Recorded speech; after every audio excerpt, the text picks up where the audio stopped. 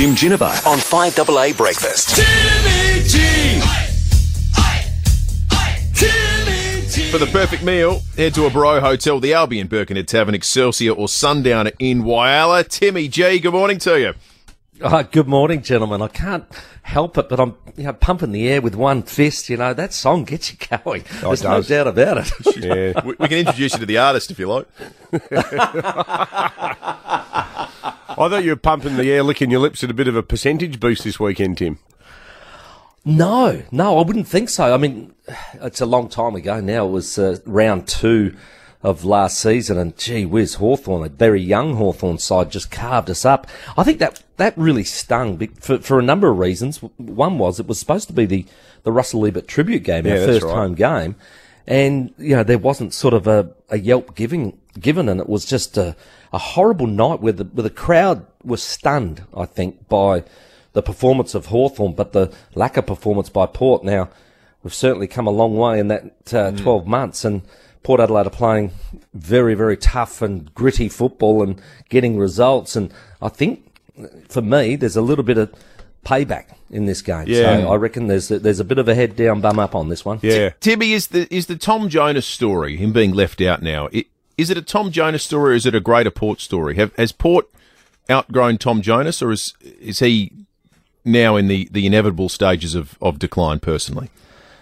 Yeah, I think with Tom, I reckon, one, he's been a bit unlucky with the couple of suspensions he's had, especially the one he got a free kick for holding the ball for, and then still had to cop 1 week. So I think he's been a bit stiff there. But the thing with Tom Jonas, the way he commits his body and always has, is going to take a toll on your body.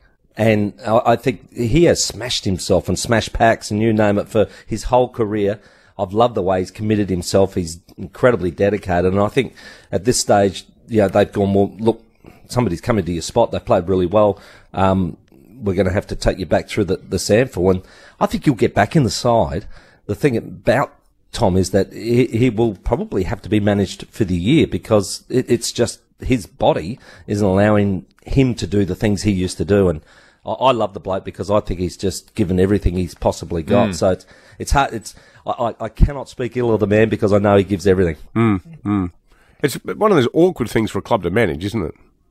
Very, yeah, very. And it's not probably the first time clubs have had to do it with their skipper. I think Carlton got to a spot with Mark Murphy at one stage where they were sort of thinking, gee whiz, what do we do with the skipper? And I was smart enough to retire before they could do it to me. Did you get You're not getting me on that one? Yeah, absolutely. Hey, Tim, did you get State of Origin fever earlier in the week? Oh, look, I did. And look, I was so happy. About, I reckon, 6 weeks out, we went and approached our promotions team and just said, look, see if we can get on the Plaza and do our sports show from the Plaza for State of Origin. Just had this gut feel anyway. It turned out that the night was brilliant as far as weather went, but Adelaide and South Australia once again turned it on. For 48,619 or whatever it was to turn up, and only, say, 30% of that coming from Queensland and New South Wales, about 15,000. That was such an awesome turnout. It was amazing. And for us to sit there and watch the people come through, honestly, every second, third person came up and said either g'day or, can you tell me how to get to the Western Stand? So we were doing our job right there in the Southern Plaza. Yeah, exactly. And it was just incredible. Really loved it. And what I loved it was the banter inside. And when we came out, because I don't know if you know, but there's been a lot of controversy over the navy blue strip that New South Wales wore. And I'll tell you what, the state over there has not taken it well. They're not happy with it. And as we were walking out, the banter sort of continued, and there was these guys all dressed in Queensland gear, and they started singing, don't worry about it. You are the navy blues. So good.